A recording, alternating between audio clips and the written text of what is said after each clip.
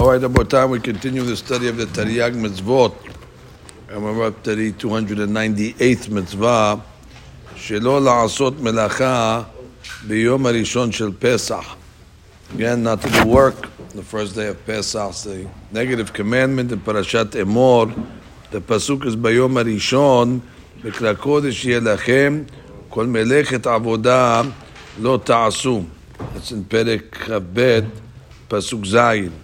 So the Torah uses a specific word called melechet avodah, that a type of work, not called melacha, but melechet avodah, a melacha that's connected to avodah. And the Ramban makes a diuk and says, aval melechet hana'ah. If it's a melacha that brings you to hana'ah, which means pleasure or benefit, that will be permissible. What's a melachat hana'ah? Ochel nefesh. And therefore, although Torah bans melacha and Yom Tov, it only banned the melacha that's in the category of melechet avodah, velo melechet hana'ah, and therefore from there the rabbis learned that ochel nefesh, that if you want to prepare food, and we'll see the parameters of that, it'll be permissible. Now the shortish of this mitzvah is like we said previously, kedei shiyu penuyim me'eskeh ha'olam, so we can be free from the different involvements in this world. כדי שיזכרו ישראל הניסים הגדולים שעשה לנו השם ויודיעם לבניהם. So in order we can keep our minds aware of the miracles that Hashem did for us, in this case on Pesach, and we can give it over to our children. If we're going to be working, we're going to be preoccupied and distracted, therefore our minds will not be focused. Ve'od to'elet, he says another benefit, שמתקבצים כל העם בבתי כנסיות ובבתי מדרשות לשמוע ספר.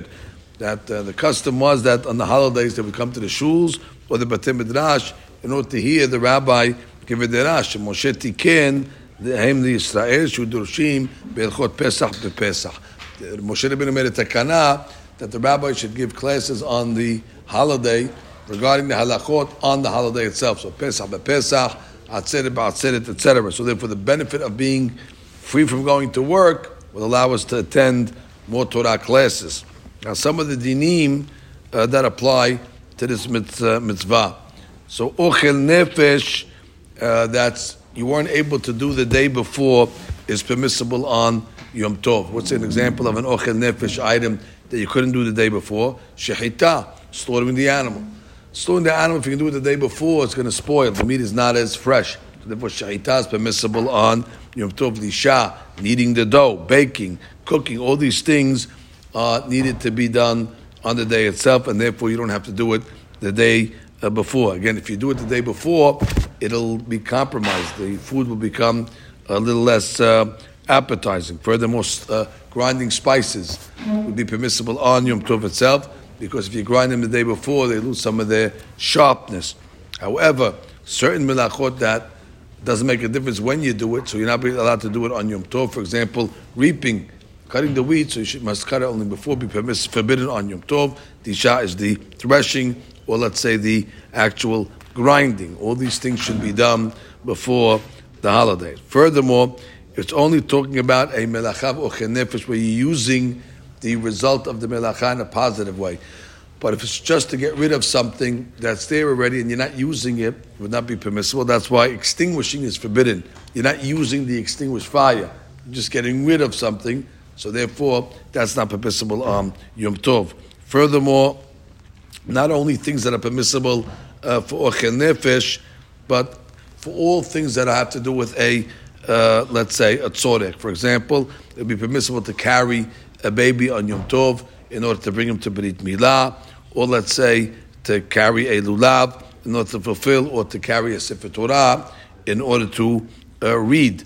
Now, over here, the Chinuch writes this halakha of permissible to do things outside of ochel nefesh in the realm of a mitzvah, let's say Brit Milah, Sefer Torah, or in the case of lulav.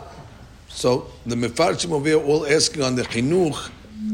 It sounds like he's learning it that's included in ochel nefesh, even though the Gemara sounds like it's learning it from a rule of mitoch shehutra. מתוך שהותרה מלאכה לצורך אכילה, הותרה לצורך שלא לאכילה, הותרה לצורך אחרים. But here he sounds like he's learning it from the actual ochel nefesh itself. He doesn't even quote the rule of mitoch shehutra, which is in Masechet Betzah. I saw that some of the Mefarshim say that that's how he learns mitoch shehutra. He learns that why are these things permissible? It's not ochel nefesh. It's not cooking. You're taking a lulav. You're taking a baby to do a brit milah, carrying him. What's that got to do with ochel nefesh? So he says from the fact that the Torah used the word ochel nefesh, it's coming to include even eating that has to do with eating for the soul food, ochel nefesh. And therefore, he learns that that's the pshat of mitoch. Mitoch shutra melacha letzorech achila, hutra letzorech. That is built in the pasuk itself. So it is considered ochel nefesh mamash. That's why he doesn't even quote. He just that's part of the inclusion of this halakha. Furthermore, bathing would be permissible, even from water that was heated on Yom Tov. Of course, the halakha would say that's only permissible to do something that's shaveh lechol nefesh, that's equal to all people, and that would be l'rchotz panav, yadav, v'raglav. Machshirei ochel nefesh, things that are preparatory to ochel nefesh, must be done the day before. And furthermore, we're not allowed to cook food for goyim or for dogs.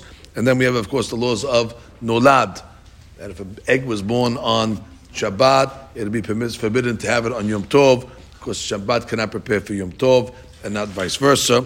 But of course, the famous Gemara that says, if an egg was born on one day of Yom Tov, it would be permissible on the second day. In Galut, we're talking about Mimman Nafshach. Because if the first day is Yom Tov, the second day is not. And if the first day is not, then the was not hakana. There was no hakana from Yom Tov to Yom Tov. It was hold to Yom Tov, which is permissible. Of course, this law applies bechol makom in all places and all times, male and female alike. Somebody transgresses and does a melacha that's forbidden on Yom Tov, clearly would be hayav malkut.